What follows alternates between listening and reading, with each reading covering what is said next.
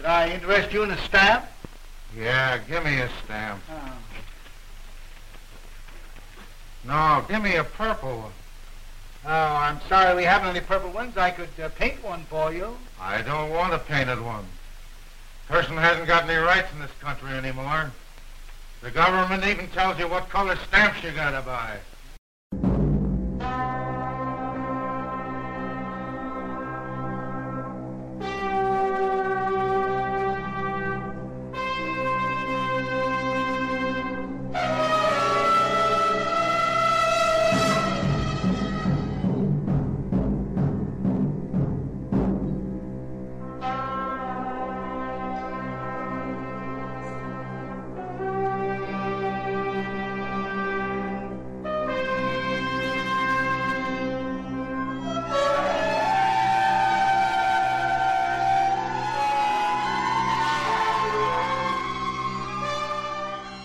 Say that. Live from Not Downloading VV, this is the award-winning stamp show here today. If you can dream it, we can collect it. This is episode number 347, 3 away from 350. 350 is like a round number. It's a milestone. A milestone. Brought to you by the Southern Nevada Philatelic Research Center, a nonprofit 501c3 corporation for the advancement of philately. This is Cash. This is Mark. This is Jim. This is Albert. This is Becca. And this is Sean. And today we got a letter, an actual letter. This is not an email. This is a person wrote on a piece of paper, put it in an envelope, put a stamp on it, and sent it to us. So I want to thank you very much. This is Lewis. And to the Stamp Show Here Today team. We're a team. Yay, team. I have enjoyed the SSHT podcast, though I am many, many months behind. I don't understand that. I don't know. Started from one. Yeah, exactly. I think so. Various facts of my life have interfered with my philatelic hobby. Hey, join the club there. I have not tended to my collection since mid-August. Oh, and you're still listening to the Stamp podcast, so thank you very much. And it was only a few days. The stamps I used to frank this envelope that carried this letter give away my collecting interest. Science and engineering are my principal focus. And then he asked some questions. The team appears to focus almost exclusively on U.S. stamp issues and postal history. Can listeners expect to hear more about stamps issued by other postal authorities in the future? I mean, I'm sure we center in mostly on U.S. because that's what most of us collect, but we go all over the place, don't we? We did talk about how Great Britain is demonetizing their stamps in favor of the new barcoded stamps. Yeah, I think if he's behind, way behind, and he's back a year or so, I mean, we spent a lot of time talking about... Yeah, that's probably what it is. We spent a lot of time, I mean, you know, we talked about the different treasure stamps from the Caribbean. Yeah. We talked about how Canadians create commemorative stamps that are far superior to the U.S. Postal Service.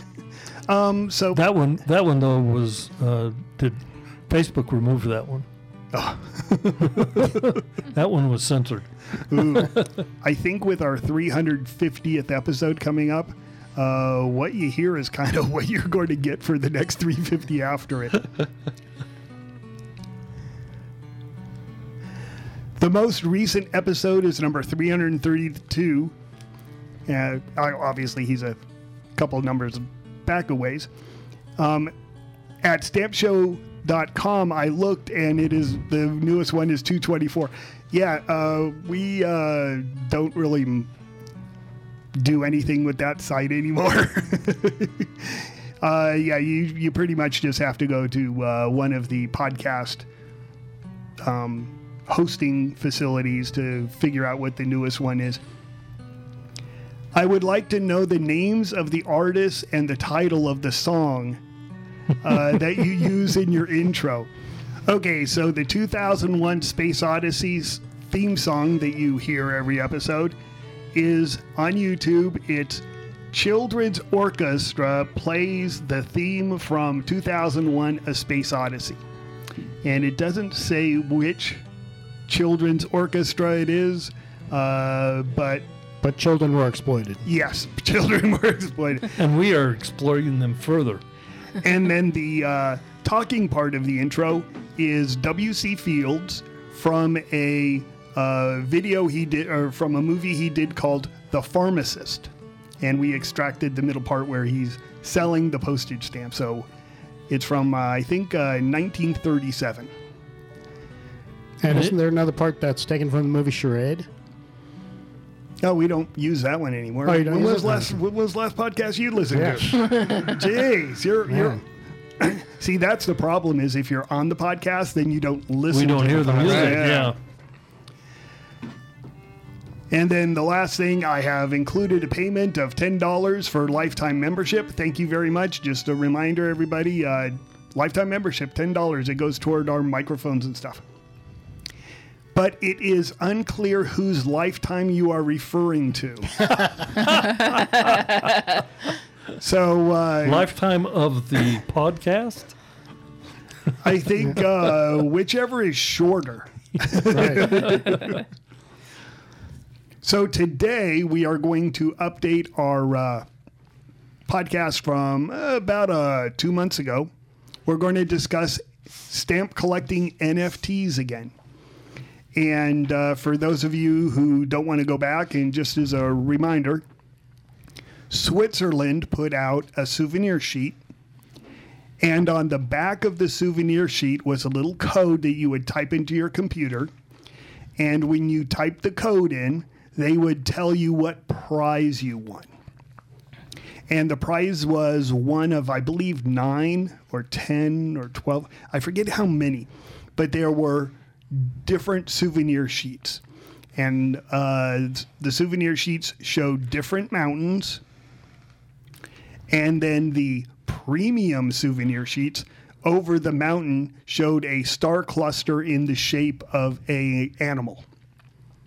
And they ran from several thousand each to the rare one being Rigi, which I guess is a mountain in Switzerland, with a star-shaped eagle above it, and there's only 50 of those. So they sold out everything very quickly, and everything hit the markets. And OpenSea is one of the, it's like eBay for NFTs. And so OpenSea is selling the expensive one, the mountain with the eagle over it, for 3.2 Ethereum, which today is about $9,600. The time before this, it sold for 2.45 Ethereum, which is about $7,500. So the $9,000 one didn't sell, but it sold for $7,500. And now if you want to buy one, it's $9,000. I'm shocked that something like this is this expensive. However, the cheap ones, the common ones, are selling for $8. And the Dragon one, which I think is $150 issued, is $900. But that one's interesting because it's selling right now for $900. The prior listed price, and you have to take this with a grain of salt, but the prior listed price was $15,000, 5 Ethereum. So not a good investment if that was a legitimate sale. We tried to update the US one, the Day of the Dead stamp, but it's being sold on Vivi, not on OpenSea. And Vivi forces you to download their app, and basically no one here wanted to download the app, so it's like, screw you. I have no clue how much your stamp NFTs are selling for. I know how much they're worth. They're worth $0. But Actual cash value. Yeah, exactly. So, Becca, you have an interesting one about the cruise line, though. So Norwegian Cruise Lines, they offered one starting on April 13th. There are 6 different ones that they're offering, and they're releasing a new ship this summer. It's called the Prima. An artist named PETA designed the hull, and the NFTs are of the hull. There's 5 that are just portions of the design, and then there's 1 that is the entire hull design. The one that's the entire hull design, they are auctioning off starting at $2,500. Whoever wins that also gets a cruise on the Prima. And then the other 5, they are selling for $250 a piece. So they're not really auctioning off the picture, they're auctioning off a cruise. Yes, basically. Which makes a whole lot of sense. Yes. If you take the $250 partial hull, does that mean that you're in that part of the ship that's not completed yet? That's a good question, but I don't think so. So we actually have Sean here, and he is a Gen Z person. So we get the aspect of people who are actually, I don't know, what do you think NFTs are worth? Well, I have a friend who has an NFT, and so he got it for $400, I think. And he got an offer for it for $800, and he didn't take it because he thought it was $1,600. So I think there's a lot of people who think NFTs are way more valuable than what it's worth. I would have taken $800. I mean, like the saying is literally 1 in the hand is better than 2 in the bush. So, I mean, it's going off of that. But I think there is a lot of people who think NFTs are very stupid, and I really think that the main people who are buying them is just really rich, like millennials, because they kind of just want to jump on. It's like, oh, Bitcoin was a lot, so this is like Bitcoin, so we got to get on it. Well, but realistically, tell people how much Bored Apes are worth. The minimum bid on currently the cheapest Bored Ape that you can buy is currently bidded at 100 Ethereum, so that's $300,000. So $300,000 for a picture of a monkey, and you also get quote unquote entry into the Bored Ape Yacht Club, which is an internet site, a Discord site, stuff like that.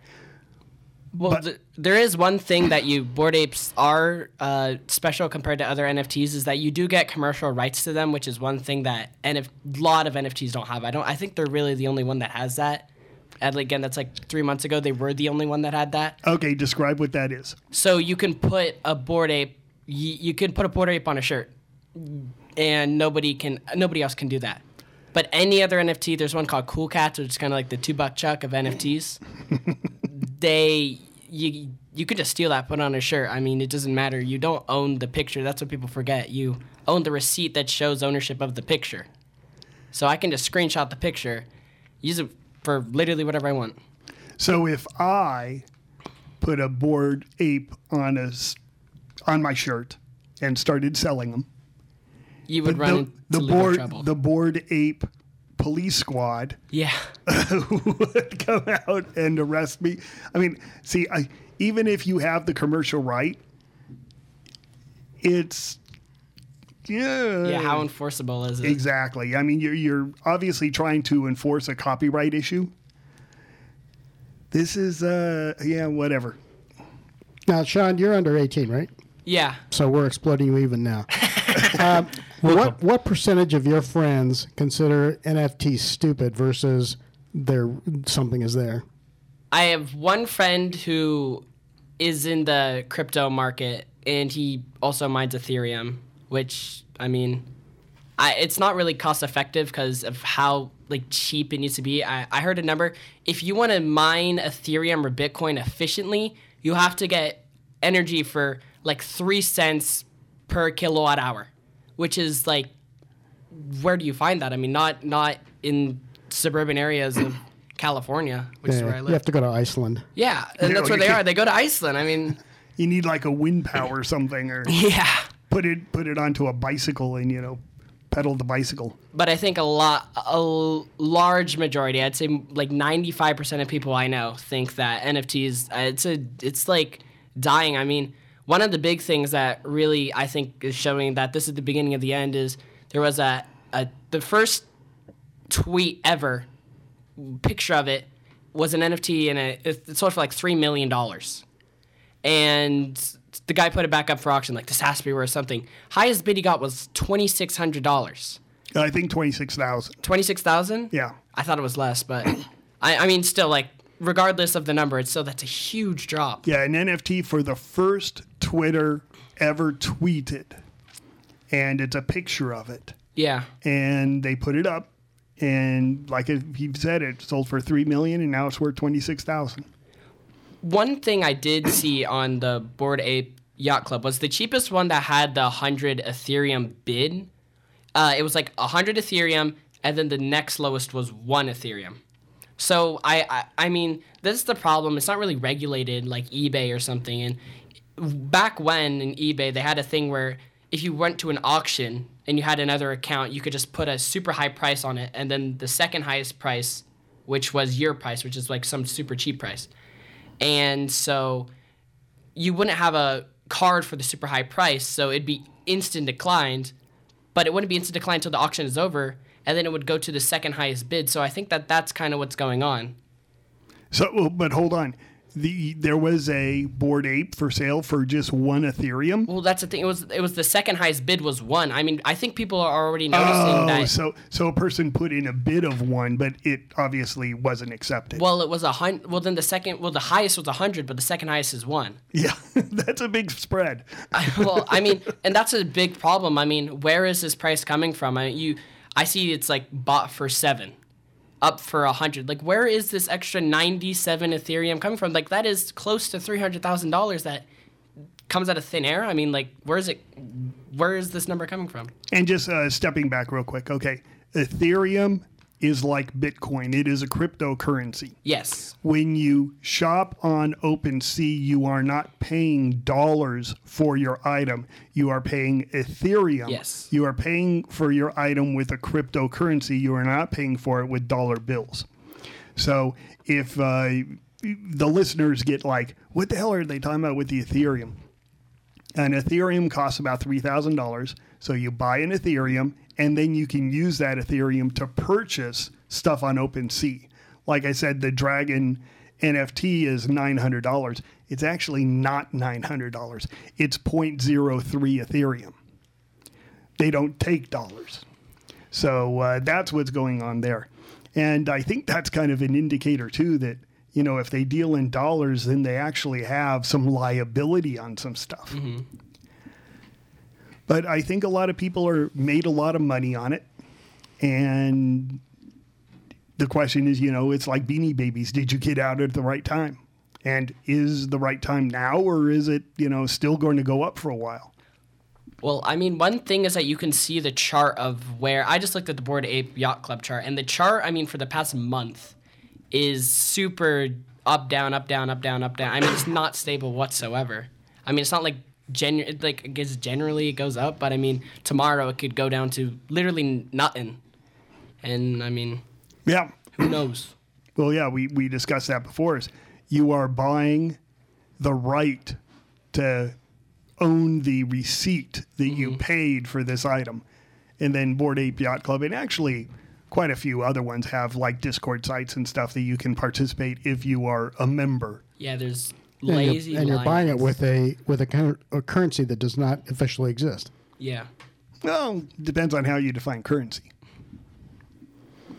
I mean, Bitcoin exists. Ethereum, it's right there in the name, Ethereum. It's Ether. Yes, exactly. Well, actually, Ethereum is trying to fight the sort of Bitcoin valuelessness, because Ethereum, they want like Airbnbs to pay for, you use them and stuff like that. People talk about, you know, some country established Bitcoin as their currency. Well, Ethereum is out there marketing itself, saying we are a replacement for online transaction currency, or you know, Grubhub, or I'm not sure whether it's Lyft or Uber, one or the other. You know, they take Ethereum. But the harsh part is what happens when the price fluctuates. You know, I want $25 to drive you downtown. What's the value of an Ethereum today? You know, I have to all of a sudden do some calculations, because the value of the dollar and the euro over the past like 2 weeks, it's fluctuated a lot. And by a lot, they mean like almost just shy of 0.1%. That's a lot for a currency. Bitcoin can, over a period of 2 weeks can drop by 25%. So what do you do when, your pizza price all of a sudden drops by 25%? It's going to be tough. So other than Bored Ape, what were the other ones you mentioned? There's one. Cool Cats is, again, another small one, but I went on to them, and a lot of things are either selling for at what they were bought or below it, because I think that used to be one of the huge ones. That was like, you had Bored Ape Yacht Clubs, and then you had Cool Cats. Like, oh, Cool Cat. Again, big names in NFTs, and they're barely selling for what they were got for. Mm-hmm. And then there's Lazy Lions, which, again, is another one that's big, but again, it's just they're dropping in price. They're not going up. Well, it was interesting. We went on and I typed in, and again, OpenSea, because I didn't want to download the VV. It's like, screw you. And I typed in postage stamp, and it gave, many, many people who have accounts. And like some of them, they just had people who had 15 pictures of postage stamps. And I mean, Albert was looking at one, with me. It's a 13-cent Liberty Bell. I forget what the number is. 1618 or something like that. In just terrible condition, not even centered well in the picture. And it was on the NFT market saying make offer. It didn't have a price. And so I think a lot of people just put pictures up. So I was thinking that Stamp Show here today should issue some NFTs. And we were discussing this earlier, but I think we get 596. Everybody can own a 596 NFT. So 596 is the really rare 1 cent Franklin stamp. And to differentiate them, we'll do like Bored Ape Yacht Club does, and we'll put different hats on Benjamin Franklin. So you'll have like Benjamin Franklin with a fez, and Benjamin Franklin with a party hat, and who knows, maybe somebody may give us $300,000 for one, which would be double the price of a real one. We could buy a lot of mics with that.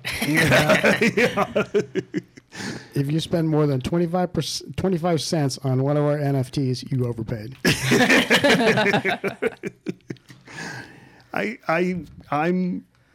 I'm seriously thinking about doing this now. I'm going to make some 596 NFTs with Benjamin Franklin with different hats on them. So we could get like 15 different ones. It'll be 15 different hats. And then we'll sell them for, I don't know, whatever we can get for them. Make an offer. Make an offer. Yeah, they'll all be up for make an offer. There you go. So when we do that, we will advertise. So, Albert, you have some stamps in front of you. Do you have anything interesting? I've got a couple of covers that I got at Arizona. I got a 2 cent pointed A booklet pane on a registered cover with 4 other stamps going from the Canal Zone to California. And hold on. Was that English you just said? Yeah. I understood nothing of what you just said. I said I have a booklet pane usage of the 2 cent pointed A 1925 issue, a complete booklet with 4 other stamps on a registered cover sent from Balboa Heights to Carmel, California in 1931. And the pointed A refers to the Canal Zone overprint and the A has a pointy top versus a squared off top. Which was the 1924 issue.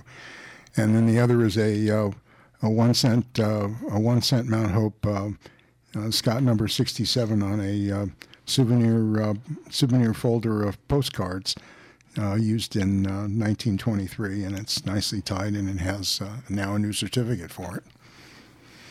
So some Canal Zone too. Tell us a little bit about Canal Zone.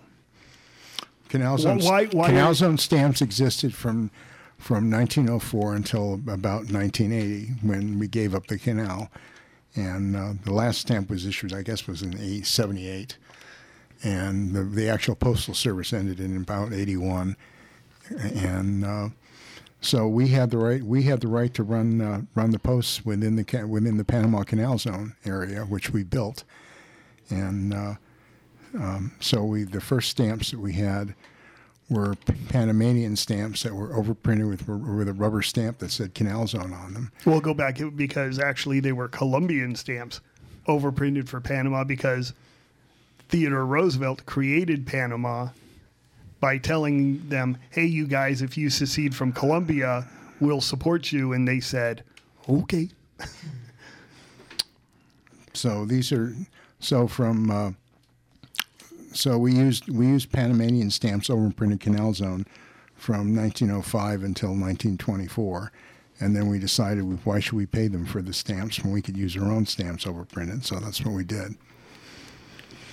So these were just two nice little covers that I bought that I just got back with a certificate, and I'm happy to have them.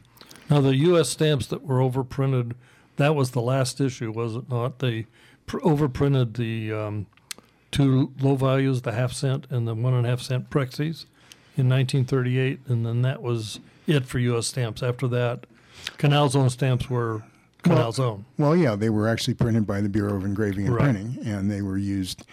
They were U.S. stamps, but they were for the Canal Zone. Theoretically, you can't use Canal Zone stamps anymore, but I see too much mail where they do use the Canal Zone stamps to send out bulk packages still. Well, I've got a cover in my collection on Canal Zone that is a Canal Zone stationary airmail stamp, and it's overstruck illegal use, held for postage in Miami. Oh. So whoever had it was writing home, used their postal stationery from the Canal Zone, and it was not accepted in the United States, which kind of proves what Albert was saying. Well, before we gave away the Canal Zone, I would use the stamps that were made in the late 50s through the 70s just on postage. Yeah. Just because it was totally legal to do that. But I rarely have seen the post office actually step up and say, no, you can't do it. Yeah, that's why I have that in my out of that cover. Especially since a lot of those stamps, starting in 1965, they come properly tagged and all that. Mm-hmm. Just you want to have the historical background. Albert says we gave it away.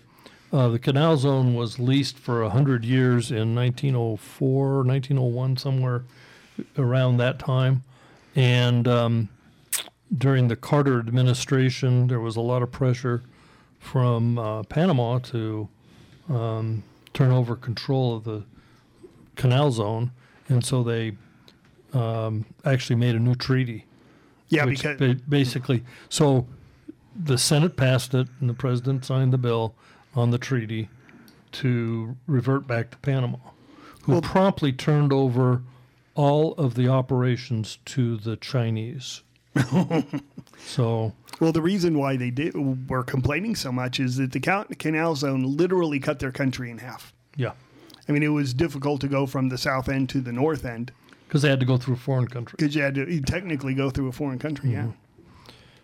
Yeah. And then just to finish it all off, a few years later, George Bush was president, and they went down and arrested the dictator of Panama and put him in prison for narcotics violations. And as far as I know, he died, didn't he, in prison down in Atlanta or something? Yeah, that's So, correct. If you watch so much for diplomacy. If you watch the TV show Narcos, you will see that. Oh, okay. Yeah. Well, there you go. And that just brings to mind, it's the U.S. Canal Zone. Because if you said Canal Zone and you were over in England, they'd be thinking about the Suez Canal. No, the right term is Panama Canal Zone. Yeah. Mm-hmm. Because the Suez Canal was literally called the Canal Zone also, which makes sense. I mean, it's the zone around the canal. That has its own interesting story also, but we won't go into that right now. I would love to, because that one is really, really interesting. That one has a lot of international intrigue and stuff like that. The whole war was fought. Yeah, yeah. Anything else going on today? Everybody's getting ready to go to San Francisco. Yep. We're all going to go to Westpex, and afterwards we'll have our official Westpex show telling everything that happened all the juicy tidbits and show everybody what we got. So with that, I think we're out of here. We need your help. Nothing on the internet is free, including our phone and internet connections. So you can support the podcast by joining the Stamp Show Here Today Club. The cost is $10 for a lifetime membership. Please include your APS member number, as we are an APS affiliated club. Your support is greatly appreciated. Our brand new spanking address is 5965 Harrison Drive, Suite 6 in Las Vegas, Nevada, 89120. You left out the word glorious. Fabulous. Because you don't put that on the letter. Oh. Well, you could. You could, yeah. You could, yeah. Well, kids, that's all the time we have for today. I'd like to thank Sideshow Mel, Corporal Punishment, Tina Ballerina, and from Knots Landing, Miss Donna Mills. Oh, she was a sport.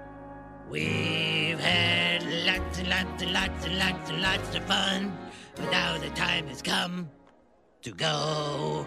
If this Silcon was found dead in his bed tomorrow, I'd be in heaven still doing this show. See you some other time!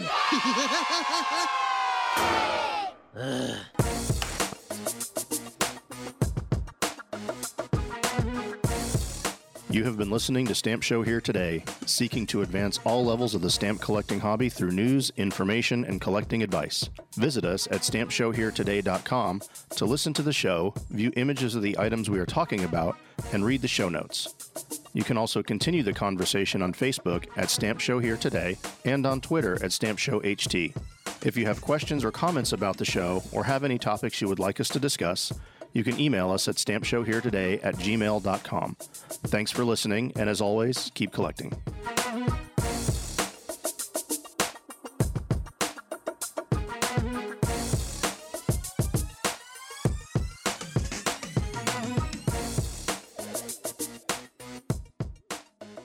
Stamp collecting happens when we dream together.